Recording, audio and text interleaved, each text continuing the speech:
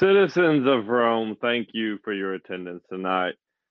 We have a gladiatorial matchup tonight. We have two intellectual giants who will fight it off.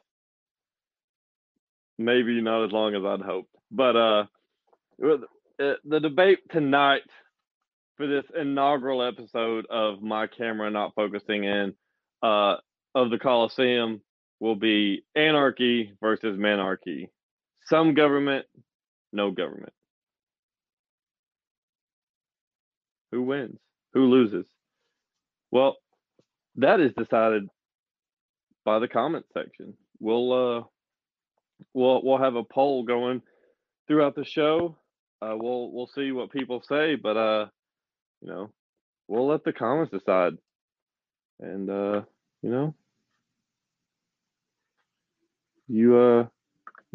people, the fine people of Internet Rome, get to determine who lives, who dies, who gets swatted, and who gets a free pizza from Domino's. Only some of that is true, and it's not the pizza. So, without further ado, no one wants to hear my yapping ass voice. I will bring on the two contestants, hailing from Monarchistan, Mr. Sean Hickman. Hello, sir. And we've got a gentleman who has traveled many, many years from the future, from Ancapistan, to be with us tonight. Dan, Taxation is Theft Berman. Gentlemen, thank you for coming on tonight. Thanks for putting this together. I'm drinking the blood of my previous opponent, and I can't wait to drink the blood of Sean's after the execution following when we find out who wins. That was a great segue. That actually took me by surprise, which is rare. And I saw toga in the comments, and I was like, I got my toga. Here we go. I'm ready. Sean, you're muted. I seen you trying to talk. I don't know if you knew you still muted or not. We're good to go now? Yeah, we're good, man. We're live, and this is live, not Memorex. So we'll go ahead. I'll lay out the ground rules real quick for everyone watching. Basically, the ground rules are no personal attacks, which this is designed to be a civil discourse between adults, trying to find solutions and answers to questions that people may have that they don't themselves know how to get to. So the conversation will flow naturally. I want it to be a one-on-one versus Dan versus Sean. It won't be Caesar Bootleg stepping in to save someone, or maybe it will. Who knows? It is anarchy. It's the status version of anarchy, which will be chaos, which is not the real anarchy. But this started to come bad. Anyways, I'll kind of moderate. I'll referee the fight. We'll see how it goes. But gentlemen, we're going to go ahead and start. The first question I will pose to both gentlemen. In modern America, apparently roads are the most important thing to all Americans when you talk about libertarianism, whether it's menarchy or anarchy. The first rebuttal is always my roads. So in your preferred existence, whether it's menarchy, Sean, or anarchy, Dan, how do roads exist, and why is your solution, like the anarchy or menarchy version, better? Sean, we'll start with you, bud. Awesome. Yeah, no, this is a simple one, and one that I like answering. Roads are not complicated to build, and there's no reason why private companies can't build them. There's plenty of incentives for businesses to want roads financed so people can drive on them so they can get to their businesses. I don't believe it fits within the proper scope of government in the my thoughts of what government should be. For us to be thinking about roads or anything else that's nonsensical, the only role of government really should be to protect rights of its citizens, and roads have nothing to do with that. Awesome. So I'm gonna first say I agree with some of that. And I want to take it a little bit further. We like Amazon. Amazon would build the roads because how else would they deliver all those packages if they didn't have roads, right? All roads are different. Like everybody thinks like, oh, there's just going to be one solution. Some roads might be toll roads. Some roads might be small community roads. You might take care of the roads in your own neighborhood with your HOA. All this stuff is different. And in fact, a lot of those roads are built by the developer because they can't sell the houses if they don't have roads in front of them. And so, you know, when you look at toll roads, a lot of people are like, oh, I don't want to have to pay per mile to drive on a road. I drive on them for free.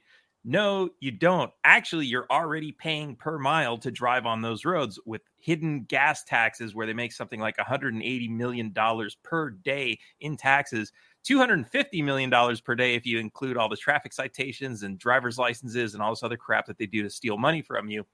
And then none of that money ever actually gets to the roads. I mean, they'll build a couple here and there, but most of it goes into the pockets of politicians, contractors who are friends of the politicians and everybody else. And it really doesn't cost that much to build a road. I've seen plenty of people build roads for less when they do it without the government. And that's the way it should be. Awesome. So I think we're in agreement that roads can be built. It's not a government magic item. The federal government does not own the exclusive ability to build roads. I guess we'll kind of go into something a little meatier here. What would national defense look like in kind of your style? With anarchy, with no centralized government, there would be essentially, it would have to look very different compared to what we're looking at now. So Dan, did you want to go ahead first on that one? Sure. I would say it might look something like Vietnam or Afghanistan. I mean, the United States government, the most powerful military in the world, could not win either of those wars. And it wasn't because they were fighting against a centralized military. They were fighting against a bunch of guys who were mildly armed with small arms. And there's this myth that like, oh, well, you can't beat the U.S. military or you can't beat a foreign big military because they have, all this technology and all this other stuff. The reality is that technology means nothing. And then there's been a lot of generals who have basically stated that when they're fighting an unorganized enemy, it's actually more difficult because when it's an organized enemy, you have troops who are just sitting there waiting for orders sometimes, and they're easy to strike. But when you're striking an enemy that's decentralized and disorganized, everybody's always ready. As long as they know that there's a threat, they're always armed and ready. And I think that's probably also the close to the Swiss model, where everybody's part of the militia. So I think we stick to our Second Amendment rights, and we stick to the fact that like we all protect our own property, and we get together whenever there's a bigger threat, and we can defend against this stuff. And one more thing I want to bring up is cyber attacks, because everyone likes to say, oh, but what about these crazy cyber attacks and all this other stuff? There's crazy people who sit around on ham radios and like loitering around the internet all day, and they're finding all kinds of shit that the government doesn't even know about yet, because there's millions more of them than there are in the government who are tasked with that kind of stuff. So, to think that, the government's got more intelligence than an entire country of 350 million people is a little bit insane also. That's a great point. Sean, so I did want to answer one quick question. Yes, I guess we'll have a segment towards the end. Something I've kind of played around with. I think a closing segment. We'll have a couple of call-in moments. So if you want to go to notareallibertarian.com or no, anchor.fm/notareallibertarian, you can leave your call in for both gladiators, one gladiator, no gladiators, whatever. I'm not here to make rules. Except I am, I guess, but hey. So, Sean, did you want to tackle the national defense for minarchy? Yeah, we definitely are going to see things similar in one respect, but then diametrically opposed in another respect. So, the Second Amendment definitely allows us to be prepared for combat on our soil, but we do need more strategic plans than that. And I think that we sometimes underestimate the capabilities that we have in the air and the sea. I don't think that we have any organized militias in this country that rival the U.S. Navy or the U.S. Air Force when it comes to dominating the air and the sea. I would prefer to have an organized military that is well trained and geared up, and we've been geared up to be able to repel these threats before they get to our shores. I don't want Afghanistan on our soil. I want us to be able to keep those battles off of our shores. And this again gets back to the fundamental foundation of what I believe in terms of what the proper role of government would be. And that's just a standard which the government exists for one reason only, and that's to protect our rights. One of those rights is to live. And so having a strong military is something that we absolutely need. The threats that we have today, you talk about cybersecurity threats.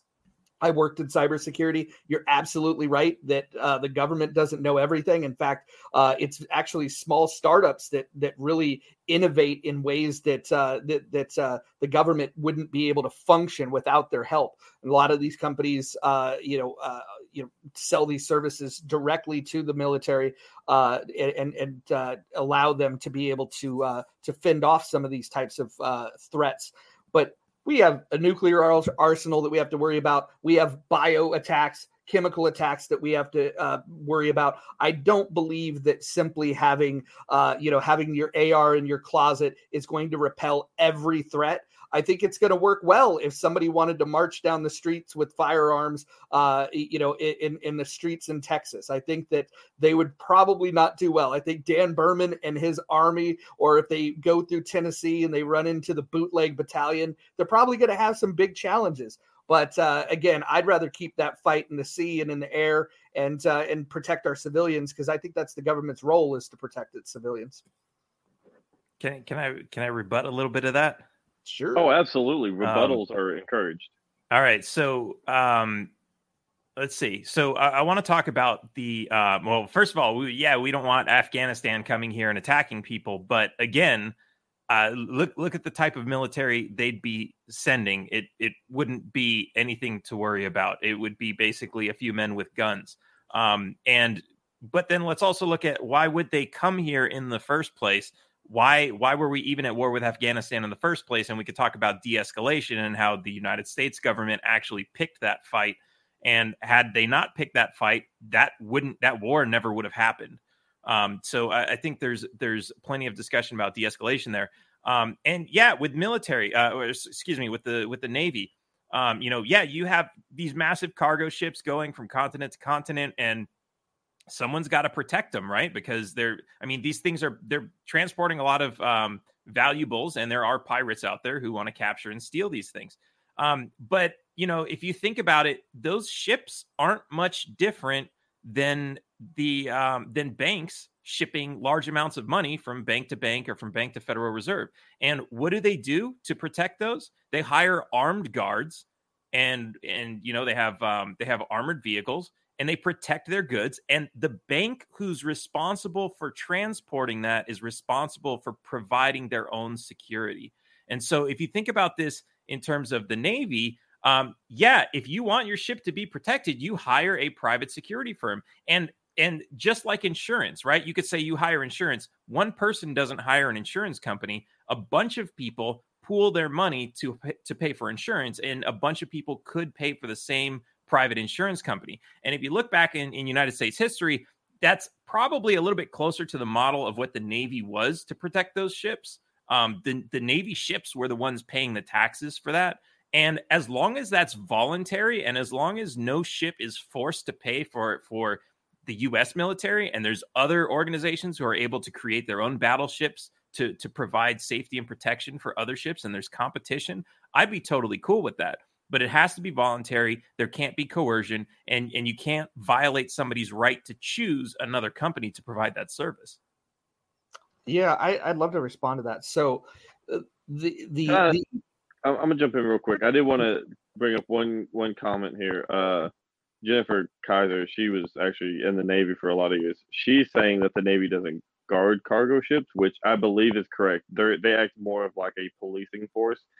So if you remember the Captain Phillips thing, they respond after something's happened. They don't actively guard ships. They just kind of patrol, and if something happens, they respond. But I'm sorry, go ahead, Sean.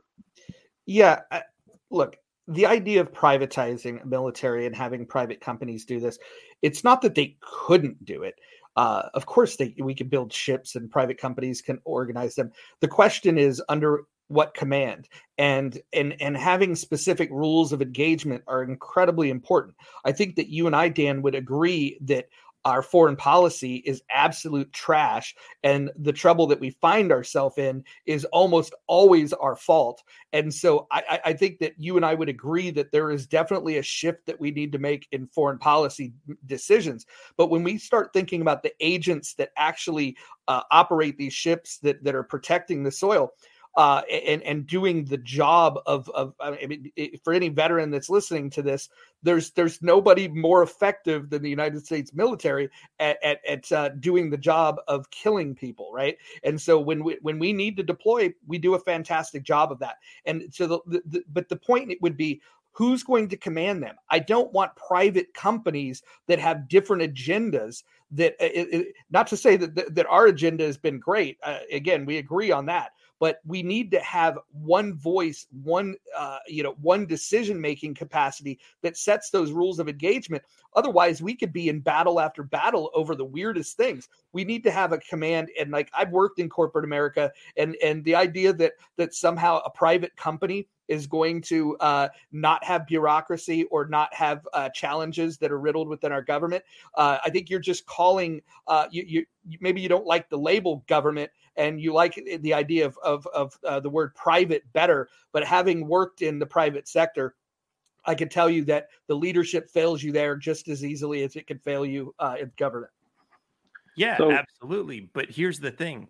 When it fails in government, you're still forced to pay for it. So all these wars that have been going on for the past 100 years, you're still forced to pay for it. You had to pay for Afghanistan. If that was a private corporation doing that, you could say, hey, I'm not giving those guys any money. I'm not buying an iPod so Apple can go to war with Afghanistan. Like that's the difference. Being able to pull that consent and say, I'm not paying for this. Look at Vietnam, when you had like these massive, massive protests of people who said, we don't want to go to war. And what did the government do? They said, well, too bad. We're going to war anyway. Why? Because they already had the money from everybody, and they were going to continue stealing from everybody to make sure they could pay for that military. They controlled the money with the Federal Reserve. They controlled the entire thing. There was no way for us to say, we don't like what you're doing, and we're going to shut it down, because that wasn't a voluntary contract. I also want to throw one other thing out. You know, when you talked about biological weapons, how well are they handling the COVID thing, which we've now found out that the whole Wuhan lab is connected to DARPA and all this other stuff. So it was actually arguably the fault of the United States government again.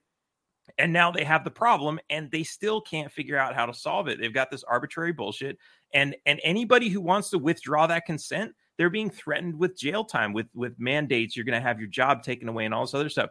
The government's response to everything is we're going to give the orders, and if you don't like it, we're going to take everything you have and throw you in prison. And that's not a civilized way to run a society.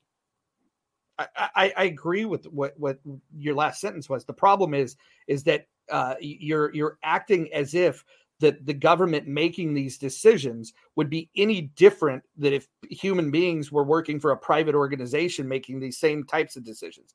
There's still going to be profit motives. There's still going to be malevolent intent.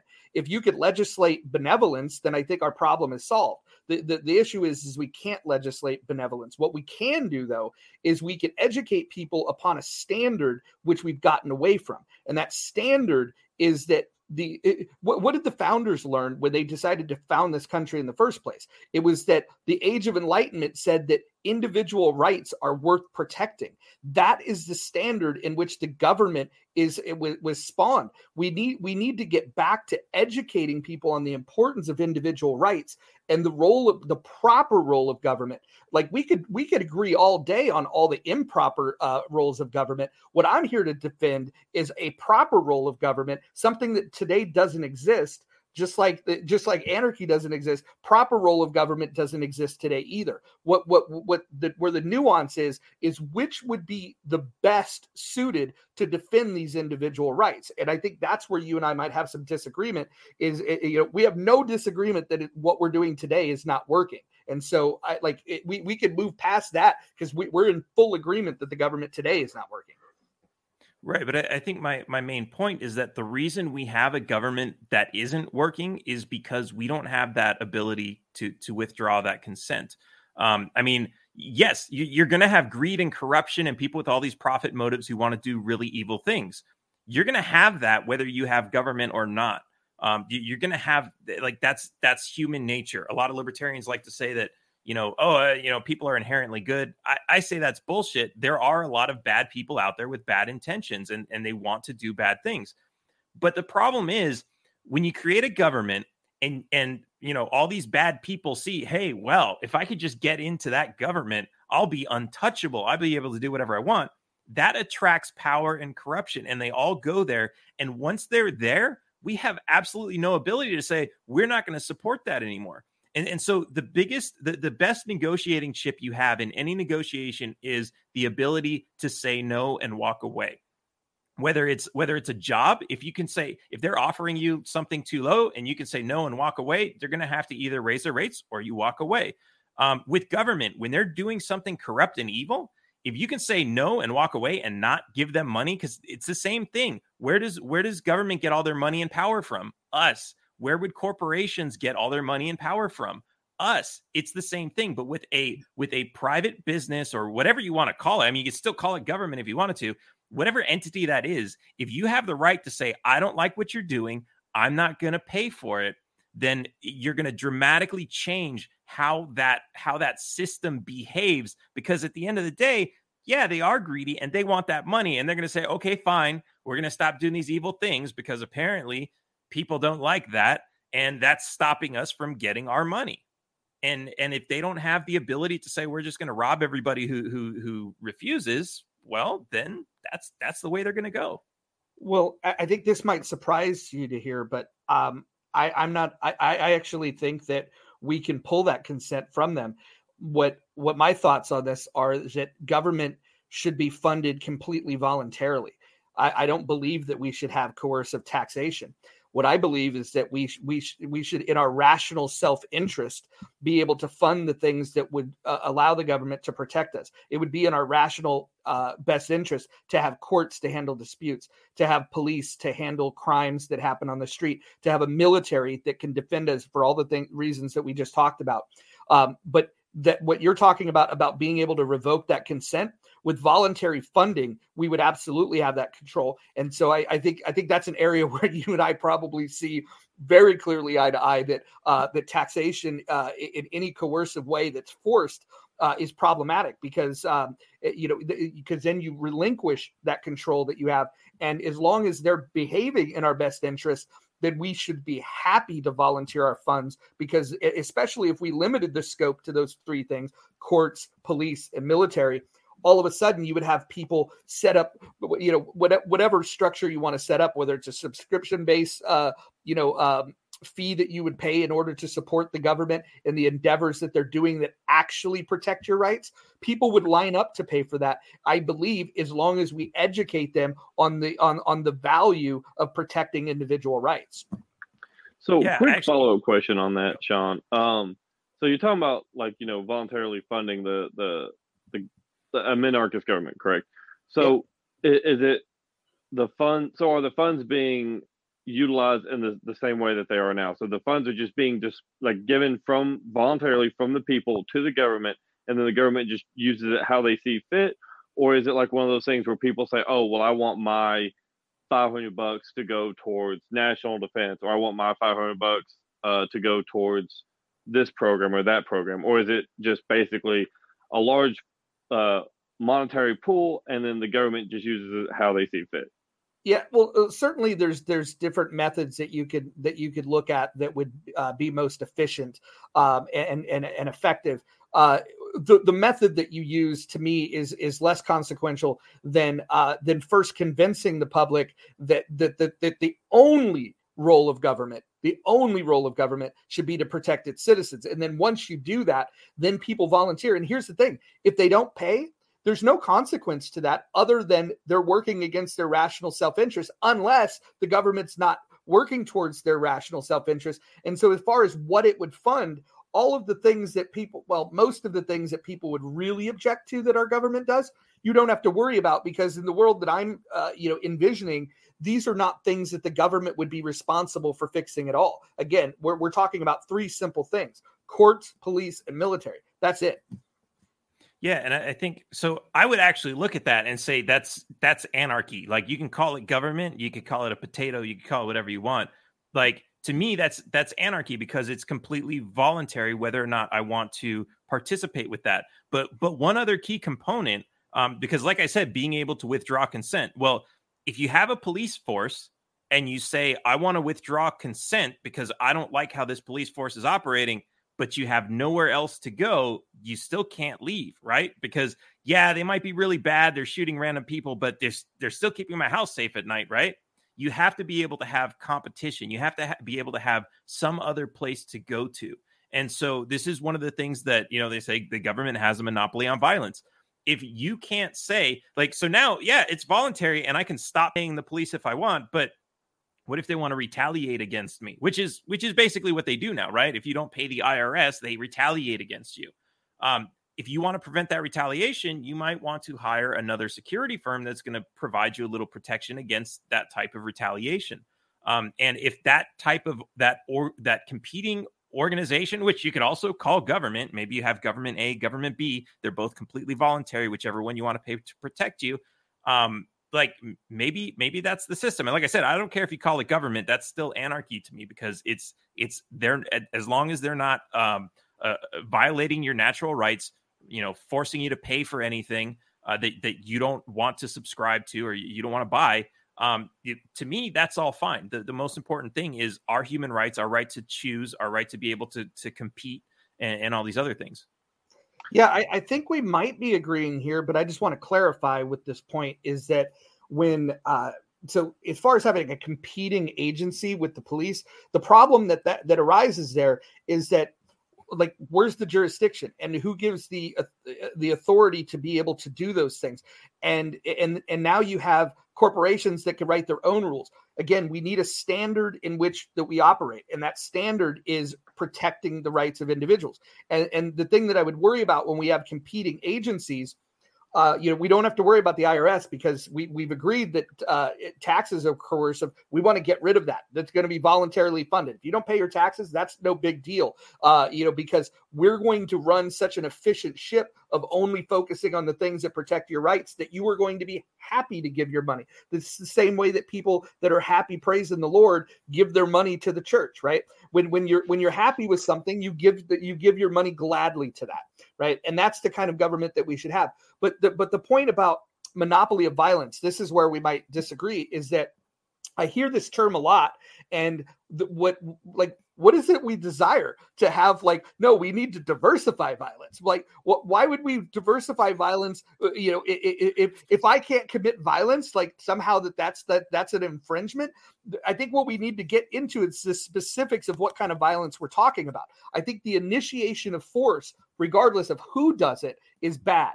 Retaliatory force, if somebody is going to shoot me or has shot at me, I have the right to self-defense regardless of whether I'm a police officer. This already exists. It's codified in law. If somebody shoots at you, you can shoot back at them, right?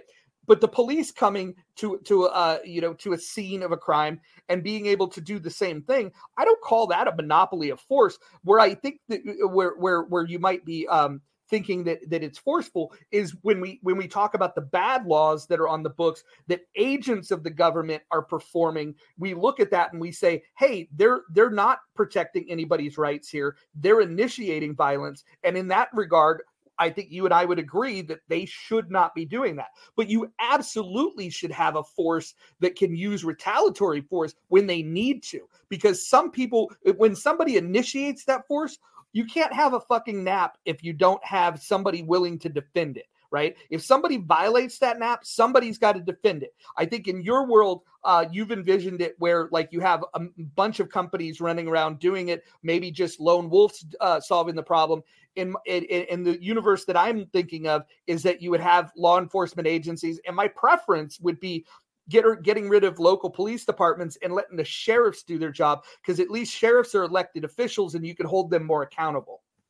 Yeah, I definitely agree with that last part.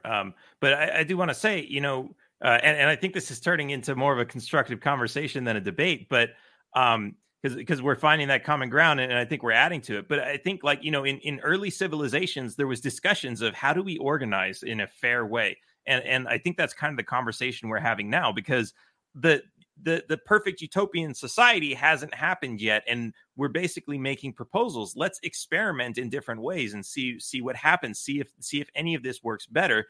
And I think keeping that open mind to say, hey, let's experiment with some of this stuff is a great idea.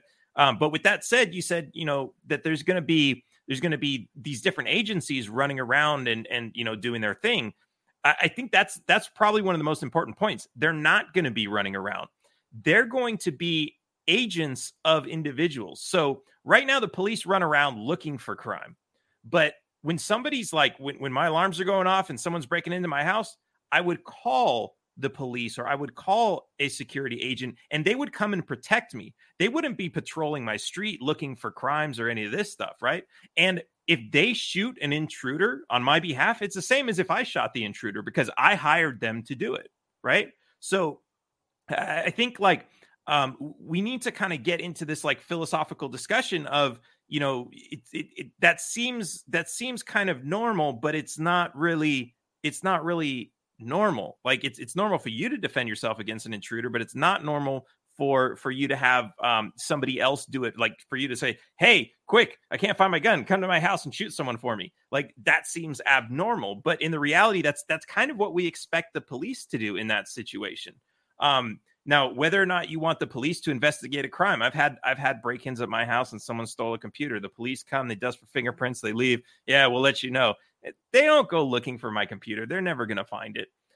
But if that computer was really, really, really important to me, I might pay a private investigator who's now working for me, who doesn't have a boss or a police chief or anything else to go do anything else. He's going to go find this criminal. And it's the same thing. And I really hate to say this with murders and rapes and all these other things, because a lot of people get offended by, only the rich are going to get justice. That's how it happens now already. The rich get justice. If you live in a rich neighborhood, you probably have more police resources that are being dedicated to find your missing children and to solve your murders. If you live in a poor neighborhood, you're just not getting that. That's not going to happen. And if you're well connected, the mayor, the chief of police, you're going to get your crime solved faster than if you're just some nobody who's like, hey, somebody, hit and run. Now, the number of people they stop randomly, they might randomly find and solve some crimes, but that's a totally different story. The reality is we already live in a place where the rich get their crimes solved, and the poor, even if they can crowdfund the money, cannot get their crimes solved, because you can't just go to the police and say, okay, here's the money, go solve the crime for me, which you could do with something like a private investigator. So I think these are some really important points. Yeah, it's going to be a lot different than what we see now. It's going to be an experiment. But I think some people are expecting there's going to be some perfect system where everybody's happy, everybody gets what they want, all crime goes away. I don't think that's realistic to believe in that. But what I think we should do is we should have a system where there are organizations that we can call to help to either prevent our rights from being violated, or to help us seek some sort of restitution if they are violated, and organizations that also don't run around at the same time violating other people's rights just by nature of their existence. Yeah, no, I agree with a lot of that. I think that you could already today hire private investigators. This is not that's not a concept that doesn't exist. You could do that today. The issue is what happens in terms of handling of evidence and being able to bring somebody in for justice, right? Like investigating a crime is only one component of the justice system. We need to be able to complete that cycle. And so ultimately, when you have competing agencies, if they have different dogma, different practices that they follow, and they're not following the same standard, then how are you going to ensure justice, right? At the end of the day, you're going to need one arbiter of truth.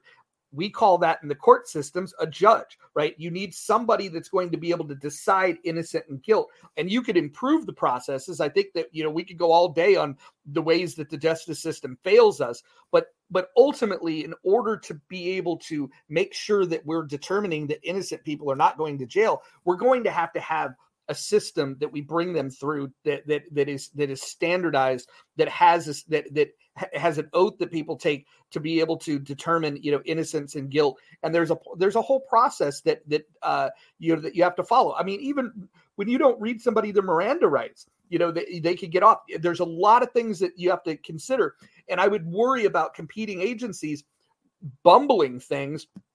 And then we get back to the same point that you and I would agree on, is that the person that has more money is going to be able to hire that better performing. I could imagine it now. You'd have like Yelp reviews for the best security agency, and then the people with the most money, that's the 5-star expense, and you're going to go get that. And guess what? The person that doesn't have the means is not going to be able to get that, and they're going to get some Paul Blart mall cop, running after the criminals that are offending them. And so I think that's a big issue, is at least with our system today, while imperfect as it is, at least poor people have some recourse to be able to say, hey, a crime was committed, I was raped, I was assaulted, whatever the case may be, and be able to go and get their justice without having to worry about what it's going to cost in order to get the right people involved.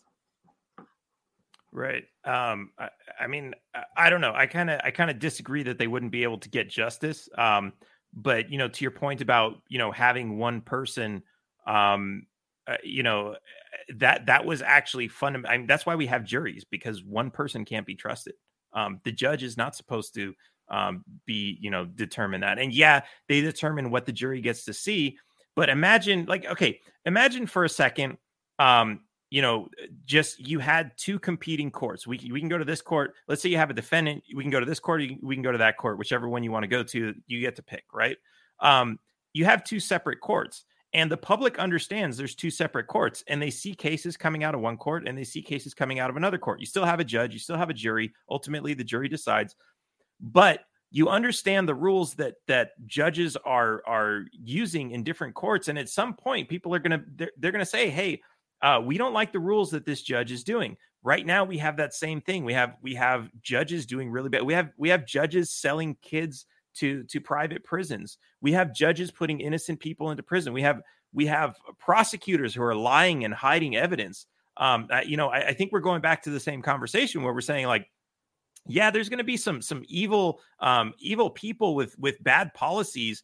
And even when you have a law that says you can't do this, we still have prosecutors and judges who are doing this. So I think, yeah, it would be great if we had a system we could write laws and everybody somehow would follow those, but we still have a system. No matter how many laws you write, people aren't going to follow them. And it doesn't matter if they're criminals outside of the system or whether they're criminals inside the system who work for the government. People are going to break those rules. And, when we're forced to participate in that, we've got to have some way to say, hey, that system is no good. Let's get rid of it. One of the things it says in the Declaration Declaration of Independence is when governments are instituted upon men to protect their rights, and when a government fails to meet those ends, it is the right of the people to alter or abolish it, to completely get rid of it. But we don't have a process to do that. And if we did that right now, which courts would we use? Right? Because there are no competing courts. So if we were to say, this government sucks, let's get rid of it. We get rid of all the courts. Oh, where'd the courts go? We don't have it. We don't have any competing thing to say, well, let's get rid of those courts because we know they're corrupt. And it might not be all courts, but some of them we know are really bad. Yeah, I will just have to agree to disagree. I don't believe that verdict shopping is going to solve the problem of making society more just. I think the way that we fix that is to reform the system that we have and to appoint the best judges that we can. But yeah, I don't think verdict shopping is going to solve the problem. Well, I think if you're worried about like, oh, well, I'm guilty as shit, I'm going to go to the court that lets everybody off. People are going to know if that's what that court is doing, and they're not going to stand for it. They're going to make that, they're going to fix that. So, but you have that choice. That's the thing. But okay, let's agree to disagree. Next question. This was like the first question aside from the roads, right? Yes, which is good. I like this. I think people are able to formulate their own. So I'll just go. This is an experiment of mine to give people an ability to, who especially people who are coming into the party new or kind of flirting with the idea of anarchy or minarchy, and giving them the ability to formulate their own thoughts through both of your all's conversation, which is what it is, in a debate or conversation, whatever you want to call it. So it is great that, you know, it did run almost 30 minutes for that second question. So it is good. It's great. So I do have a few anchor call-ins. We'll get to those in a little while. I think we'll go there. I did have a very, very good comment here I wanted to ask. I thought it was great, and no, I can't find it. That's fine. While you're looking, I want to congratulate Sean Hickman on being Tom Queter's new fundraising captain. My condolences. That's an awesome. That's an awesome campaign to be working on. I'm gonna judge my job based on whether he wins or loses that race, and so no pressure. But Tom, we're in this together. If you're listening, plug the thing. Can you plug the thing? Oh, he's here. He's the thing. I can plug the thing. If you go to it's not on there. It's Tom for 52.com. It's TOM452.com. Tom is running a race, which is funny because his feet don't work. But he is running. He is running for New York State Senate in the 52nd district. For those who don't know. Hey, so I guess, Bootleg, can we just ask the listeners to do a quick thing for Tom? I'd like to see who's more generous, minarchist or anarchist. And so if they could go to Tom's website to donate, and then put in the notes either anarchist or minarchist, I'd love to see the tallies to see which side is more generous. So for those of you listening, go to Tom's website, donate, and leave us a small little note just indicating whether you are a minarchist or an anarchist, and we'll find out. We'll find out which society. Well played. I'll say that was clever. I'll give you points on that one. I'll actually add a point. And that's why he's the chief of fundraising. Yeah. So I get. You know what? I'll go ahead. We'll do the anchor call-ins. I think some of these will spur debate. We've got 3 of them as of right now. If you are looking to want to add your own call-in, go to anchor.fm/non-libertarian. You can leave your very own call-in for either Dan or Sean, or if you just want to scream at the world. I don't screen any of these. They're coming in live. So here we go. Your fist at the sky. Yeah. All right, so the first one is from a Jimmy Lee. Oh, nice. My boy. Hey, welcome both gladiators. Here. Not a real libertarian podcast. Question for both of you. So, back when this whole country kind of started forming, and are we supposed to hear it? Our politicians. Do you not hear it? No. I'm sorry. Here, I'll do this real quick. I will change my audio so I will have the. I wasn't sure if you were gonna like repeat it to us, and I was like, no, that's gonna. That would be weird. Translation. So Jimmy says, yeah, it would be a little weird if I just reread the question to you. So let's see. Can y'all hear me now? Yep. That didn't seem super confident. Oh, but all right, so here. I hear you louder than I did before. I don't hear the. We'll try it again. All right. Hey, welcome both gladiators. Jimmy Lee here. Not a real libertarian podcast. Question for both of you.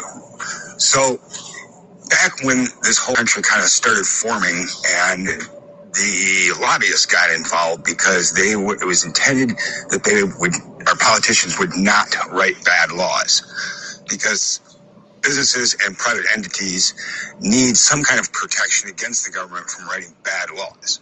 However, now those lobbyists now work directly with the government and our elected officials and write the laws that benefit them. So in an anarchist world, or in an anarchist world, what would you do to protect the businesses and private entities from bad laws, but still not have what we have today? Thank you. I can take that first if you want me to. Yeah, go for it. Well, in the world that I envision, we wouldn't have the government involved in telling businesses what they should or should not do. And if businesses should harm people or commit fraud, we would have courts that would address those things. And so you would have a process for dealing with those things, but you don't need laws to tell businesses how to run. I agree a lot with that. Getting feedback from someone. I'd keep going, but it's gonna melt my brain. So how would you stop lobbyists? Well, okay, what is a lobbyist? There's a business who wants to do a thing, and a lobbyist is someone who goes to the government and says, I don't like what that business is doing. They're competing with me and taking my business away. I want to stop them, right? Or I want to make sure that everybody has to buy my product in some manipulative way. Right now we have a government, and everybody kind of looks to the government as the sovereign king of the land, and the government makes the rules, and the law is the law, right? Imagine there's no government that everybody looked up to like that. You just have businesses doing their thing. And then imagine you have some lobbying type organization that comes around and starts telling you, hey, you're not allowed to do that. What are people going to say? This is no longer the apex government that we have now, where everybody's just the government said so. This is now just some fucking asshole from some fucking corporation. And it's like, hey, fuck off, guy. I don't know who you are. I don't have to follow your rules. Now, of course, people are, but then people are going to run around committing murder. If you commit murder, someone else they're going to retaliate. There's reasons why you don't want to just run around murdering people, right? But at the same time, you don't want to run around telling, hey, we're going to shut your business down, because what's going to happen? The community is going to say, we like this business. We're going to help protect this business. Or that business is going to hire security to protect them. There are absolutely ways to make that happen. But the point is, you don't have this one central body writing these laws, this central body that's easily corruptible as everybody else, that everybody now has to follow.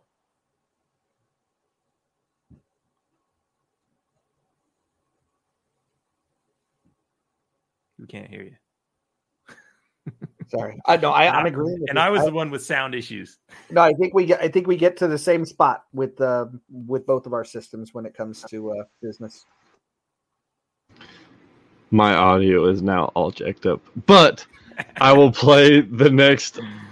I will play the next one because tech difficulties will not stop this. So here we go. This next one is from a Connie Keller. And then we've got a Smokey McBlunt's following hers.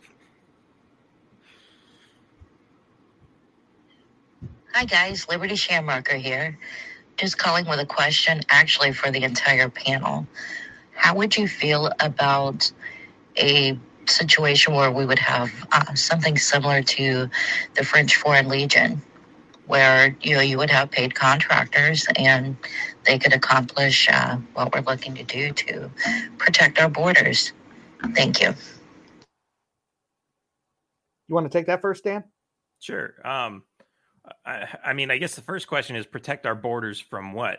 When there's a lot of reasons why people want to protect borders that are completely illegitimate, and there's this. A lot of libertarians will say, oh, well, the United States is private property, and so blah, blah, blah, somebody can't enter. Well, my house is my private property. So if there's somebody in Mexico and I want to invite them into my home, why is that not allowed? Because they have to cross your imaginary line that it's not even technically it's not even technically private, because anybody from the United States can walk around there. So for that, we don't need protection from that, right? That's protection from people breaking into your house if they get that far. Now, if you're talking about some invasion of people coming in and stealing land and doing all this stuff, colonization, then that could be a legitimate concern. But at the same time, it really comes down to the people and whether or not they want to defend against that, right? If I'm being forced to defend against an invasion and I look at it and I'm like, you know what, that doesn't really look like an invasion to me. Those people don't look like they're here to like commit crimes against people. It doesn't look like they're here to like steal the land and install their government or any of this stuff. If that's the way I see it, I don't want to give money to some military that's going to secure the border, right? But in a system of government, then I am going to be forced to do that. So I think what I would like to see is a system where we all train to protect ourselves, and to know that if a big enough threat ever comes along, we'll organize. And there are militias. I trained with a militia in Texas, actually, because in different states vary on the rules, but Texas is very friendly towards local militias training, and they work with the sheriff and everything else.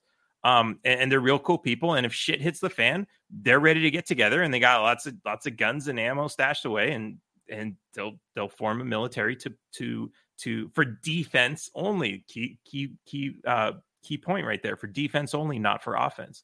So I think, we need to understand first, what is the actual threat, and when do we need to actually defend against it? Wow, man, we're gonna agree on this one. So you're not a real libertarian, because you'd be saying I'm full of shit and we need to close the borders. This isn't fun at all. We agree. I agree that the French Foreign Legion model would look a lot like what we have with well-organized militias, which is protected within the Second Amendment. So absolutely, we could do that. I also think that the border states are the ones that are best equipped to make decisions on what a threat might be at their border. I don't want politicians that are in Washington or were sent there from places like Nebraska. No offense to anybody from Nebraska, but if you don't understand what's going on at the border, you probably shouldn't be making policies about it. So I would trust that the border states would have a better idea of what's going on. The other thing that I'd like to add is that when we talk about immigration, there's a lot of different ideas that have infiltrated the Libertarian Party around immigration. There was a great debate between Dave Smith and Spike Cohen about some nuanced language. And I think the one point that's really would like Nebraska. Oh my God. Sorry about that. You distracted me, Nate. So what I would like to just see is that we stop using language of calling people illegal. People are people. Behavior can be deemed illegal, and so if we clearly define what is legal and what isn't illegal, then we can respond to that. And if somebody's not providing a threat, like Dan said, what the hell is the harm? I think that there's a lot more discussion that we need. We could have a whole separate debate on immigration, but I think Dan and I would probably agree. So it wouldn't be that fun. We'd have to go find people to disagree with in order to make it spicy.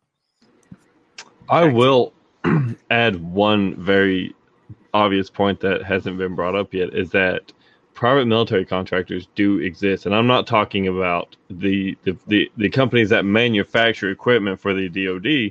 I'm referring to the companies such as Blackwater. I use Blackwater because that's one of the most commonly known names, especially after the 2014 scandal,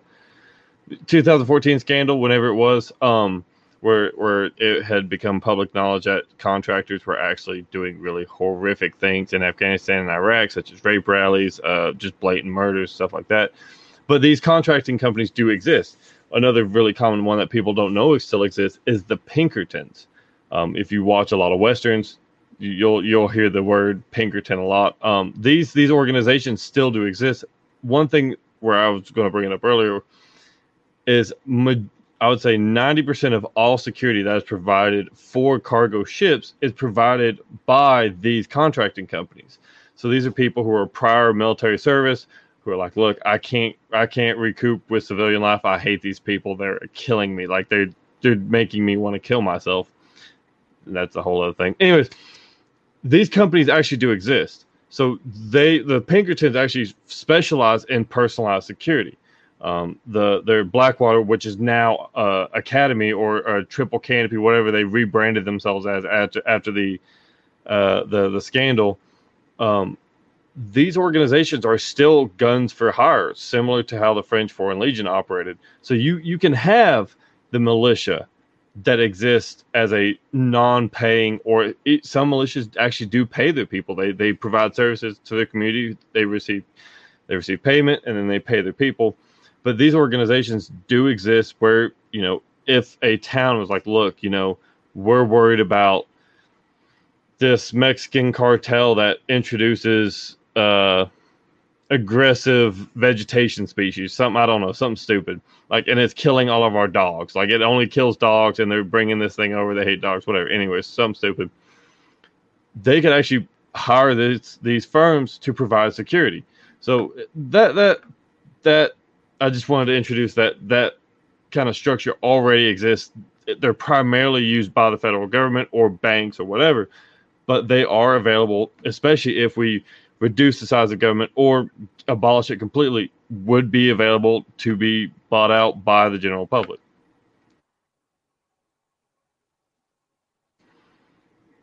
Yeah, that's an interesting point too, because a lot of there's a question: why would the government ever hire those agencies? And what I see a lot of government doing is, when the government's not allowed to do something because the Constitution prohibits it, they hire corporations and let them do it instead. And meanwhile, somebody else is getting rich off of it. But they did the same thing with the Federal Reserve. They're not allowed to print paper money the way that we have.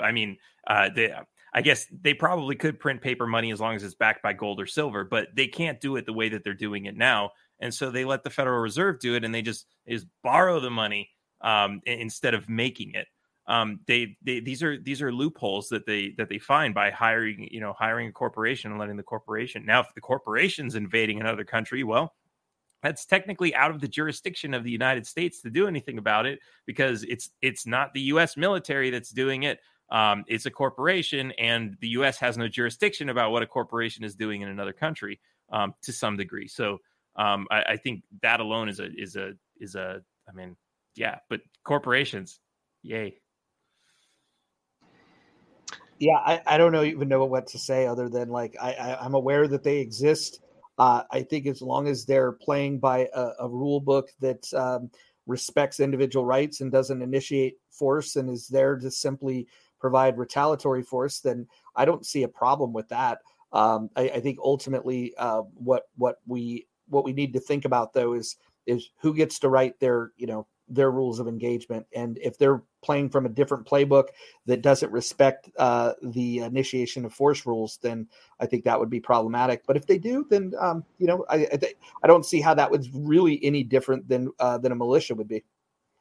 Yeah, they actually don't operate by the same rules that the U.S. military does. That's why they get used for certain sorts of operations. We're getting into a small Afghan military history here, but they actually get used for a lot of operations that the U.S. military would deem a violation of international treaty, because essentially they can throw these people in there, and then if they do something bad, other nations will be like, oh, well, these Americans, you need to do something about it. And then the DOD will be like, oh, yeah, sure, we'll punish them. And they'll be like, oh, by the way, we can't, because they're not military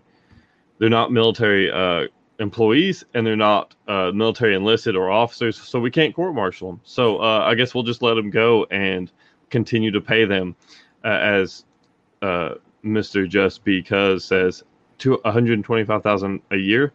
There are operators that just sit on cargo ships for $90,000 for 3 months. But we do have another call-in. It is from Smokey McBlunts, which is a fantastic name. So.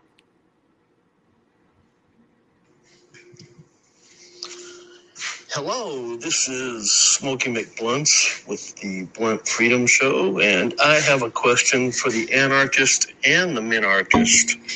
I would like to know, what are your guys' ideas each of how we get rid of the current government to even get to the position you would like it to be in?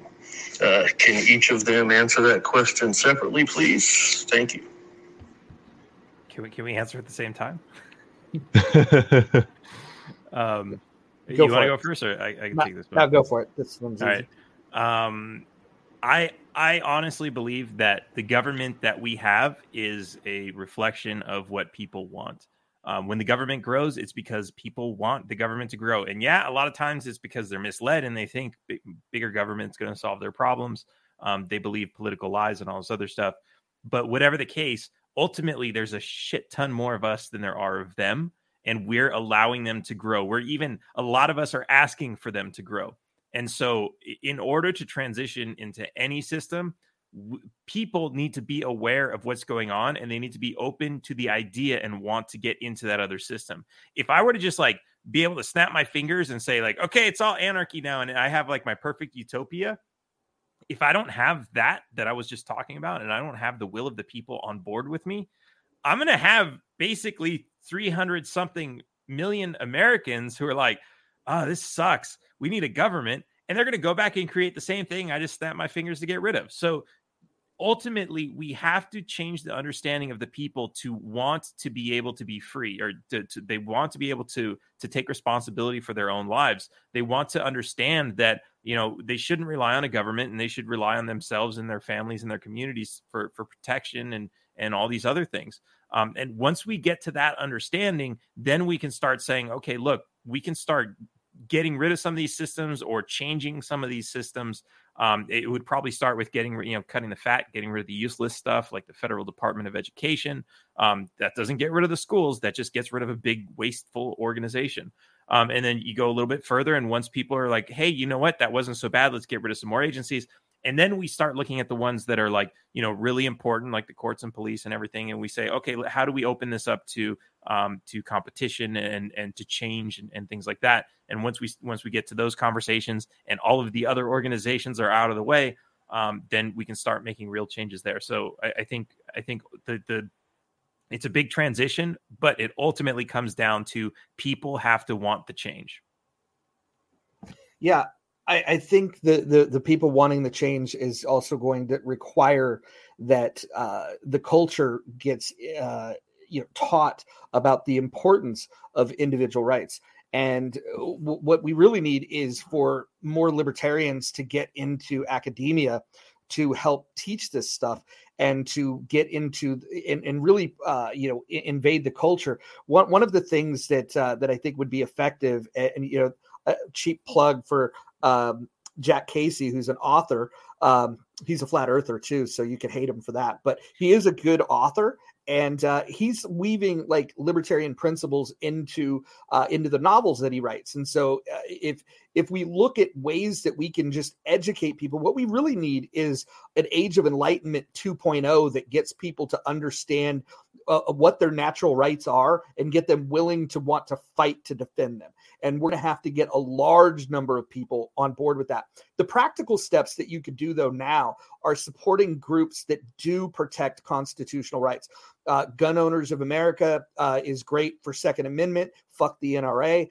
And if you look at things like the 10th Amendment Center, 10th Amendment is a great place to start. If you could go back and read the Anti-Federalist Papers and understand the importance of states' rights, and really understand why having this centralized government, I think everybody listening to this call understands that, but being able to teach other people why states' rights are so important and how a federal government that's so far removed from the people is just, they have a knowledge problem. They have the inability to be able to make decisions locally, but yet they try to do it. And the 10th Amendment Center is really trying to reinforce the value of the 10th Amendment. And I think that's a great starting point of being able to push the decentralization of power. This is a long game. This thing's not going to get fixed overnight. Dan and I have got different views about where we think that ultimately it would land best to protect people's rights. But the reality is that the journey, we're on the same journey. We're in the same car heading down the same road. We've just got different exits that we're eyeballing, but those exits are far down the road. And the work that we need to do to get to either of those destinations is going to require all the anarchists, all the minarchists and expanding into anybody that really agrees that your natural rights are worth defending. We need to get you on board, and we need to get you registered for the party. We need to get you mobilized. We need you to be involved. And if everybody just hears that message, spreads that message, we could do it, but it's not gonna happen overnight. I want to, you inspired so many more thoughts with me, but I just want to throw these two out there. The Ninth Amendment also is amazing, especially when you talk about people learning and understanding their rights. But also another little thing that you can do to just start shrinking the government a little is stop paying your income taxes. And if you go to taxationstuff.info, there's actually a free booklet that you can get that will get you on the guide. I don't pay income tax. I know a lot of people who don't pay income tax. Also, the IRS agrees with us that we don't owe them anything. It's a long story I won't get into, but most Americans don't need to pay the income tax, and they legally don't have to pay it. You don't have to have them withholding money from your paycheck. There is a way out. So head over to taxationstuff.info and get that. And I'm available to answer questions, and I can introduce you to people who can help make sure that you actually stop paying the income tax. Starve the beast. So I just refreshed very recently my Anchor app, and we have 2 more. These will be the last 2 that we take, if you gentlemen are fine with taking them. I can do it. Let's do it. All right. Well, who is So it? we've got Somebody I don't like. one of them is from Sean Hickman. No, I'm kidding. There's one that says Grave Dwellers Podcast, and then Henry Doran. Oh, let's do it.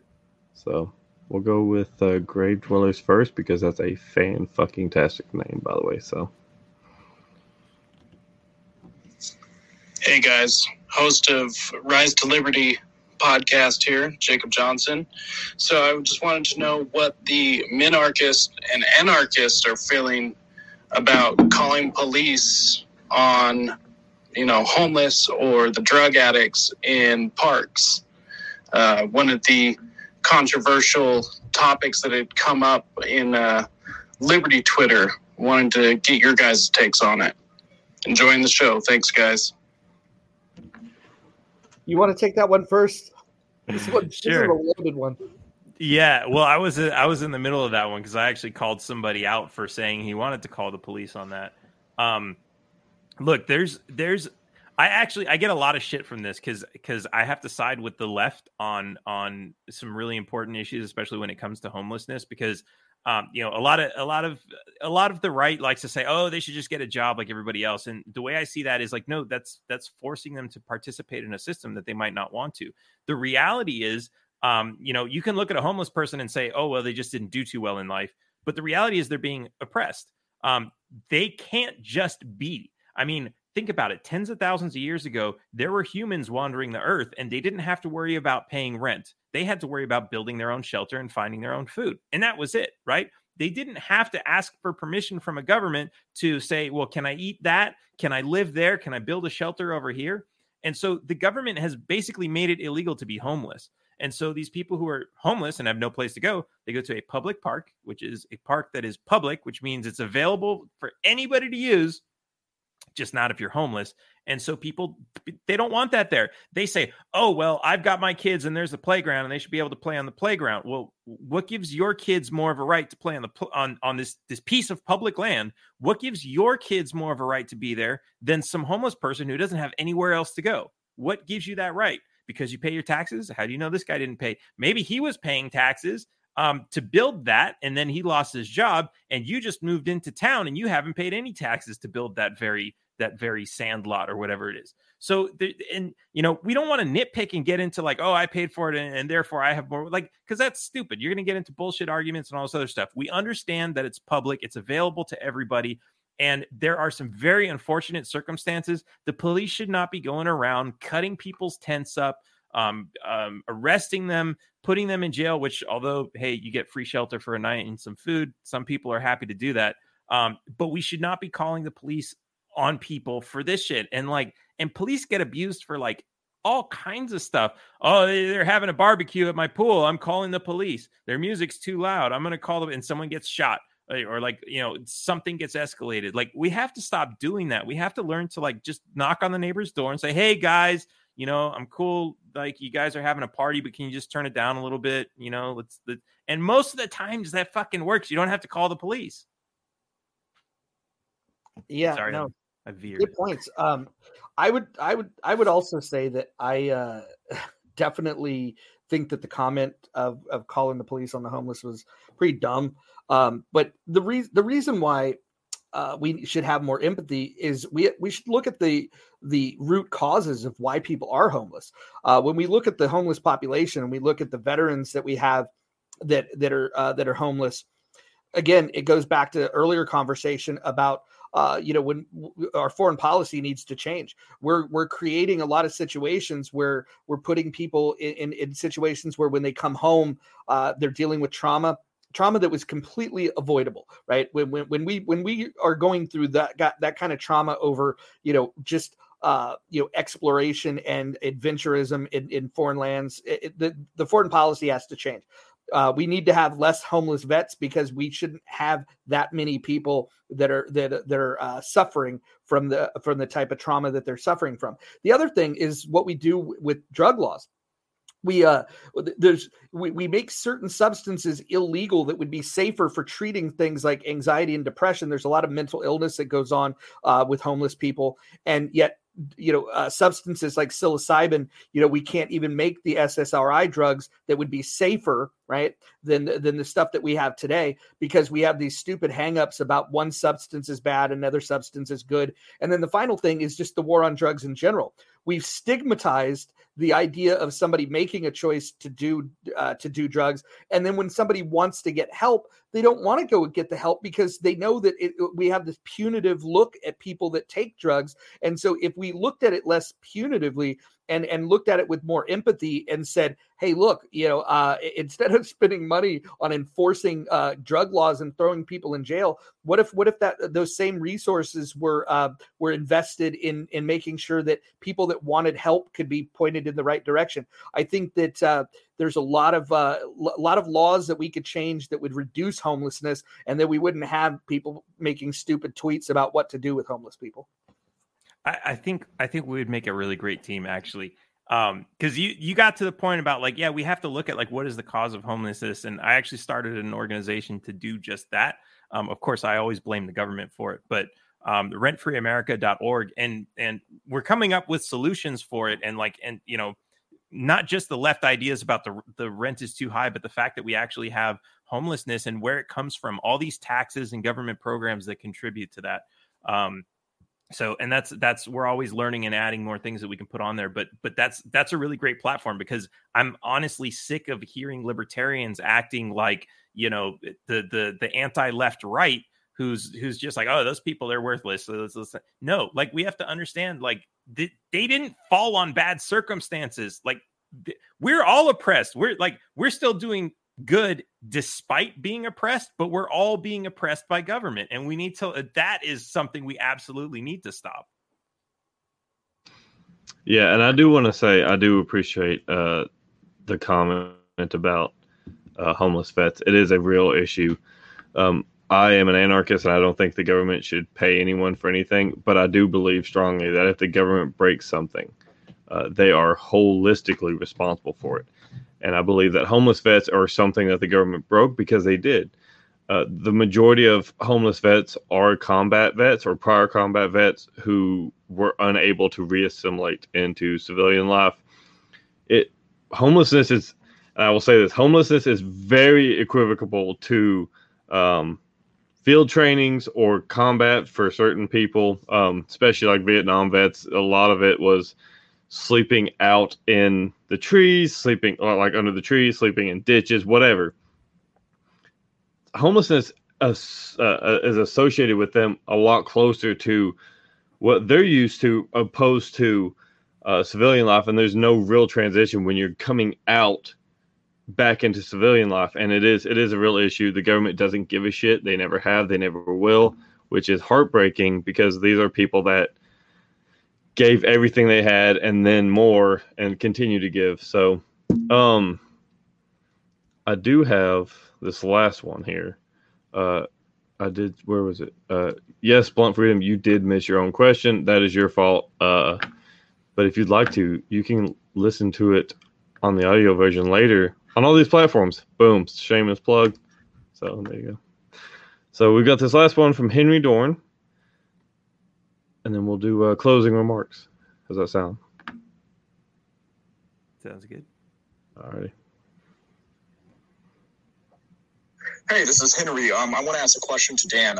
So what I'm getting at, the way that I look at, an anarchist society versus a society that has a government, is that an anarchist society has no actualized standard.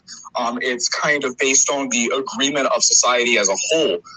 That we agree that this is the standard just because we agree it is. That there's no actual thing that we're referring to. There's no objective thing we can prove and demonstrate that this should be a standard. It's just kind of the philosophy that we all agree on, which opens the doors to horrendous things, which kind of Dan admitted a little bit in the debate.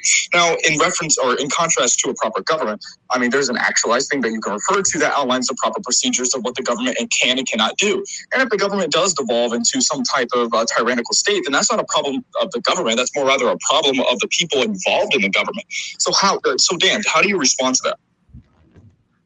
Okay, there's a lot of things there.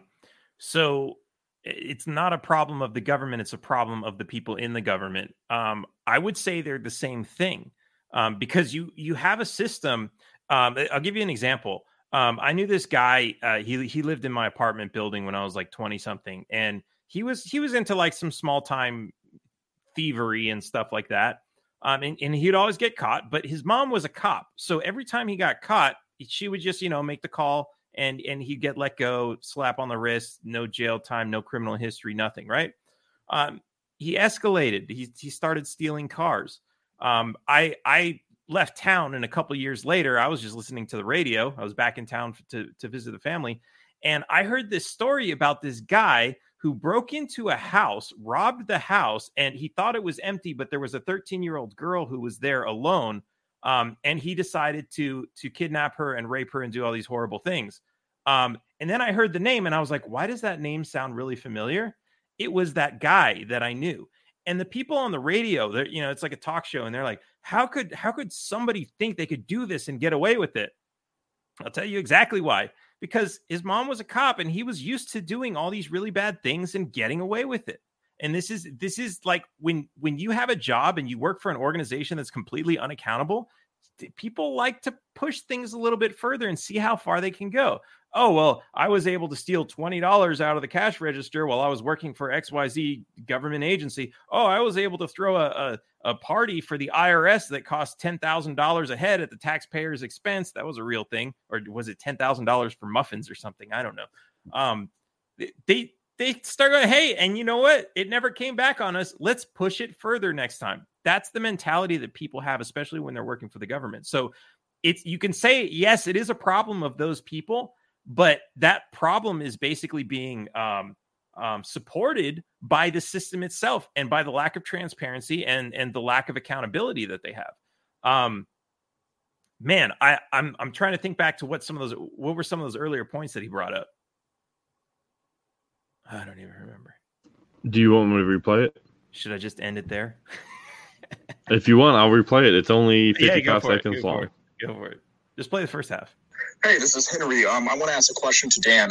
So what I'm getting at, the way that I look at, an anarchist society versus a society that has a government, is that an anarchist society has no actualized standard.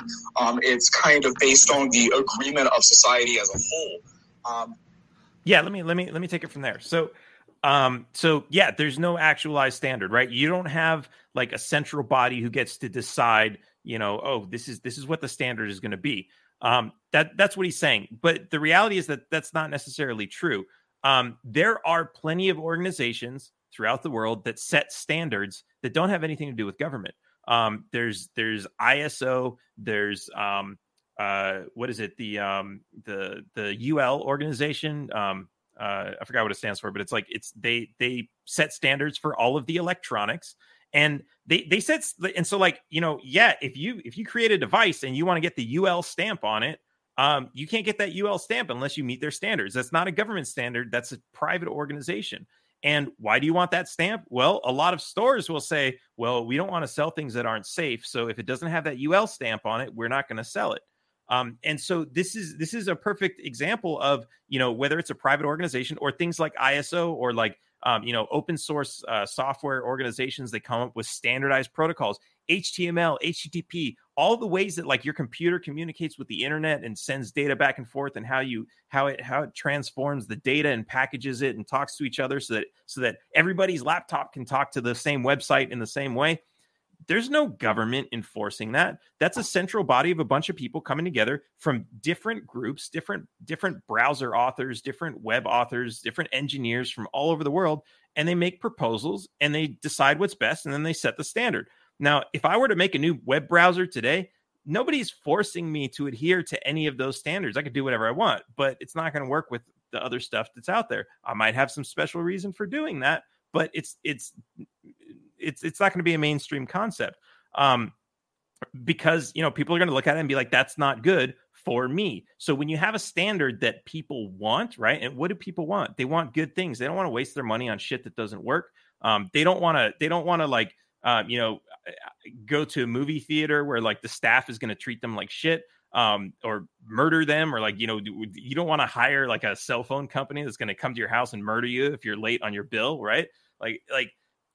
So society itself will set these standards in the same way that government has. It's just that we don't have the government now, a small group of corrupt individuals protected by a shroud of secrecy who are able to say, private corporation, give me an extra $10 million into my private offshore account and I'll pass whatever law you want that gives you extra protection so you can violate people's rights and steal from them and rip them off and do all that stuff and you'll be safe.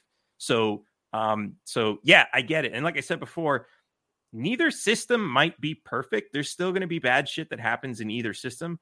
But it's which one's going to be better for you? I say the one that actually values your individual freedom and your personal rights. Well, with that, I'm going to ask each of you gentlemen if you would like to give your closing remarks, any final thoughts you might have, why you believe minarchy is status light and anarchy is best. I did have to get that dig in there, but go ahead and give your final remarks, please. We'll go ahead and start with Sean too, since Dan just answered that last anchor calling. Yeah, so I think I would just finish with having the standard that was just described in the last phone call. I think it's important, and I think that the standard that I would hope that we could agree upon is that of respecting individual rights. And when we look at those rights, like what do those rights include? And one of the things that worries me about anarchy is the roots of anarchy. If you look at Proudhon and even through the tradition of like Bookchin, there's a left-leaning anarchy that has a fundamental difference between the anarchists that tend to that identify as ANCAPs here in the U.S. And that fundamental difference is one respects property rights, one does not respect property rights. And so when you have competing standards about rights, and then I would also say that with anarchy, you would have less of an apparatus to defend those rights. So in my opinion, the rights are what we need to focus on. We need to agree upon those. We need to agree on things like property rights. We need to agree on things like civil liberties. We need to agree that you should, I think if we took it back to like John Stuart Mill, the harm principle, right? Libertarians like to use the NAP. I think John Stuart Mill's harm principle is perfectly simplistic in the fact that you're free to do what you want to do, provided that you don't harm other people. The problem that I see within the umbrella of anarchy is that you have people with these competing value systems. And what is a violation of the NAP? If one anarchist believes that owning property is a natural right, and the other believes that property is theft, You have competing standards, and which one are you going to defend? You're going to then hire this security agency or that security agency to defend these competing standards. I don't understand how we could organize a society that way. We need to agree upon the standard, and then most importantly, we need to do whatever is best. Whether it's government, whether it's something else. I mean, if we create a bunch of robots that can police us, whatever the case may be, we need to have a focus on protecting those rights. That is what is most critical. I don't care if you call it corporation. I don't care if you call it government. In my preference, we would have a limited government that would do three things. We would have courts, we would have law enforcement, and we would have a military. And all they are responsible for is the agreement of those rights and the protection of those rights. And they do it in a way that is not compromised by other value systems. We need to have a value system that respects those rights and those rights over all else. I'll land there. Man, we should have started the show here. All right, I'm gonna have to rebut. So I'm gonna expect that you're gonna rebut my rebut. But all right, so I want to say this. First of all, even when you have a government, you have people who disagree on what rights are. I, for example, believe that smoking weed is a human right. And actually, a majority of Americans, to some degree, believe that it is. But even though we have a majority, there are people who are being taken to a court, put in front of a jury that contains people who likely a majority of them might also believe that smoking weed is a human right, which also means possession or growing or whatever else this person is charged with. But they're being told by that one judge, just the one judge, to say, well, it doesn't matter what your personal beliefs are. This is the law, and your job is to determine whether or not they broke the law, not to determine whether or not they're guilty, which if you look at the historical word of guilty, it doesn't mean did you break a law. It means did you commit a sin? Right? Is it a sin to break a law? Well, Rosa Parks would disagree that it's a sin to break a law, right? And so you have this jury mechanism, but the jury's not even being effective right now because the government has figured out a way to create a loophole around it. Oh, you're just here to determine the facts and whether or not they broke the law, not whether or not they're guilty, which is completely different to the way it used to work, right? So you still have this system where not everybody agrees on what people's rights are, and that's why you put it in front of a jury. You still have people who today, maybe they're not anarchists, they're not ANCOMs or anything else. They just don't believe that somebody should be able to own 3 houses. That shouldn't be a right, right? Yeah, you can own 1 house. That's perfectly fine. That's property rights. That's reasonable, but you can't own 3. And so now, like, oh, well, I don't have a house to live in because somebody else owns 3. That person is now saying I'm being oppressed and I'm having my rights violated because there's all these houses and this guy owns 3 of them and I can't go live in one of them because he's just keeping two of them empty. And that's a difference in the understanding of rights. But there's a law that says, oh, no, this is what it is. So even though a majority of people may agree with what that law is, or as I just explained, the majority may not even agree with the law. But even if a majority does, you still have people who are going to feel oppressed by that. And so I think this is something we need to take into consideration. We're not always going to agree with each other. We're not always going to get along.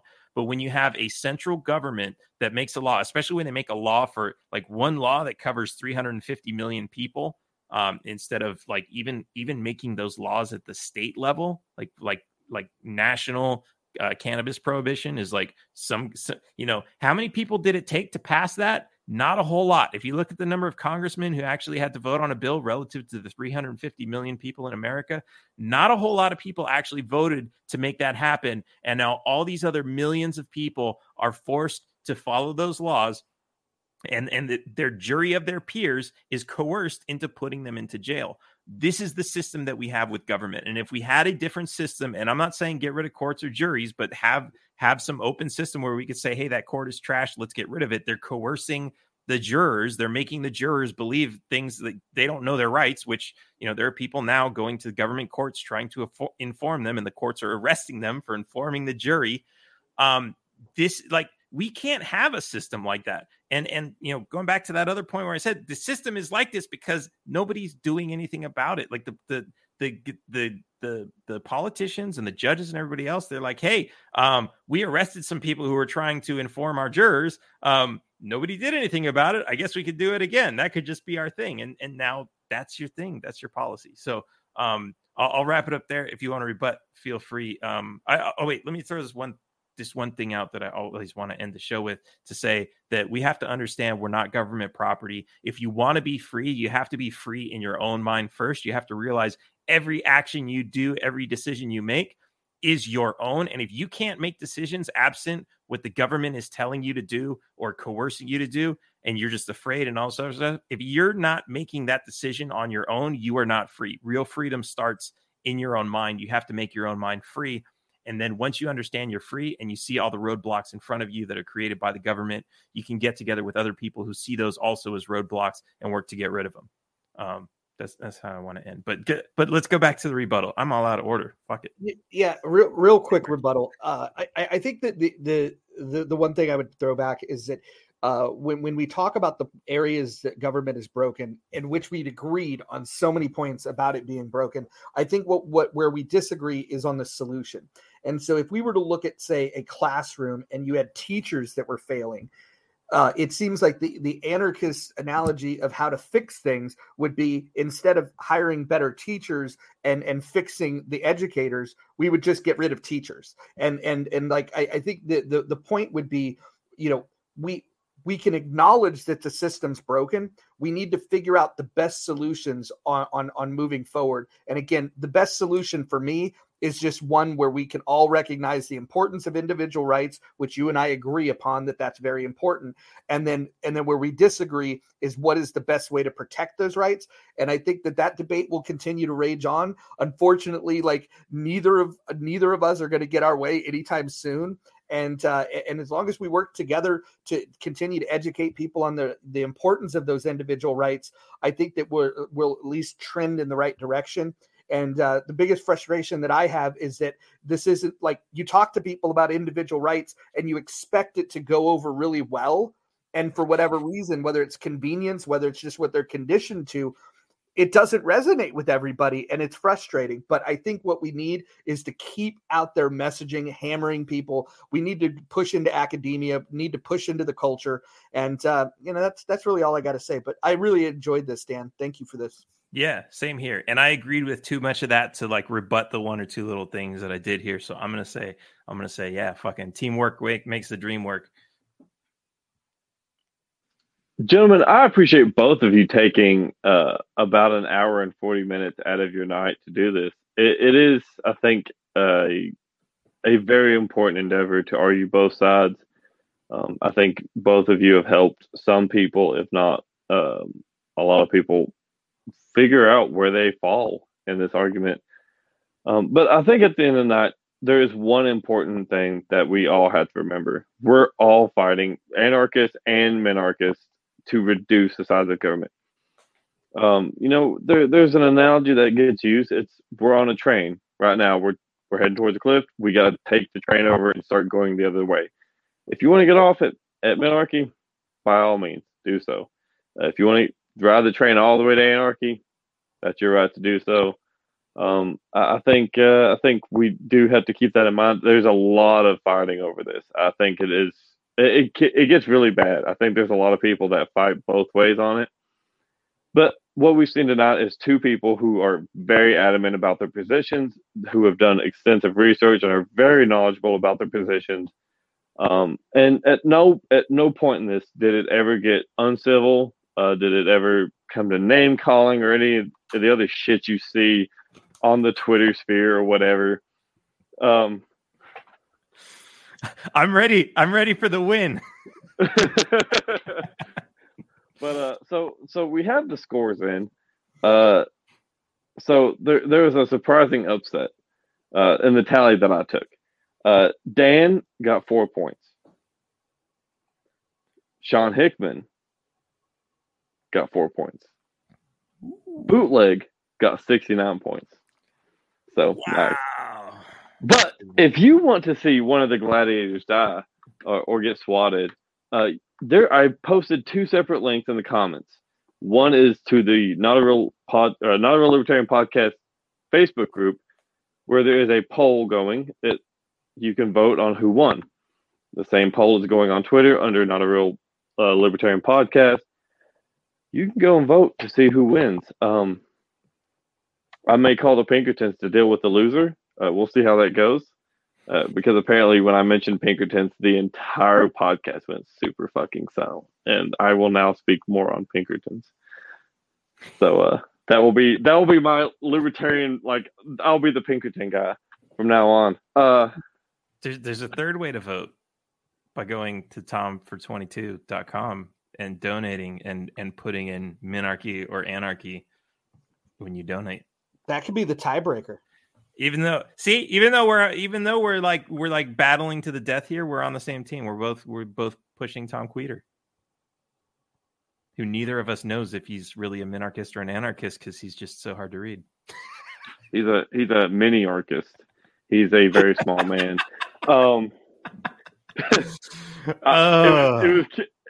He would love that joke. Yeah, that joke is almost as debilitating as his feet. So I love Tom. People who don't know, Tom's a great dude. I rag on him, but the more I shit on you, the more I like you. So it's a weird kink. Don't shame. But gentlemen, I appreciate y'all. I think there is some encouragement for a clubhouse room after this. So do what you want to. I'm not your boss yet. When I become Supreme Overlord of North America, there will be anarchy. You will get fully to choose whether to be a part of my regime or go to the work camps. So with that being said, gentlemen, I appreciate you both greatly. You're both fucking awesome. There will have to be a winner. There will have to be a loser. And everyone's gay for midgets. Bootleg libertarian. Nice. Go vote on the polls. Like the podcast. Go to tomfor52.com. It's 2mfor52.com. Go to taxationistheft.info. Go to electnellybruno.com. Go to what's the other one? Oh, I got Talia for ky.com. Just, dude, unload your entire bank account. I know you got paid today. It's Friday. Yeah. Well, gentlemen, you're both not real libertarians. And I know everyone's going to be like, that's not real anarchy and that's not real minarchy. So just expect that in the comments. That's totally fine. They can come on the show and I can tell them why they can kiss my ass. So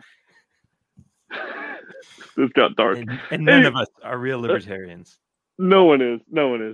But gentlemen, good night, good liberty, and taxation is theft. Taxation is in fact theft.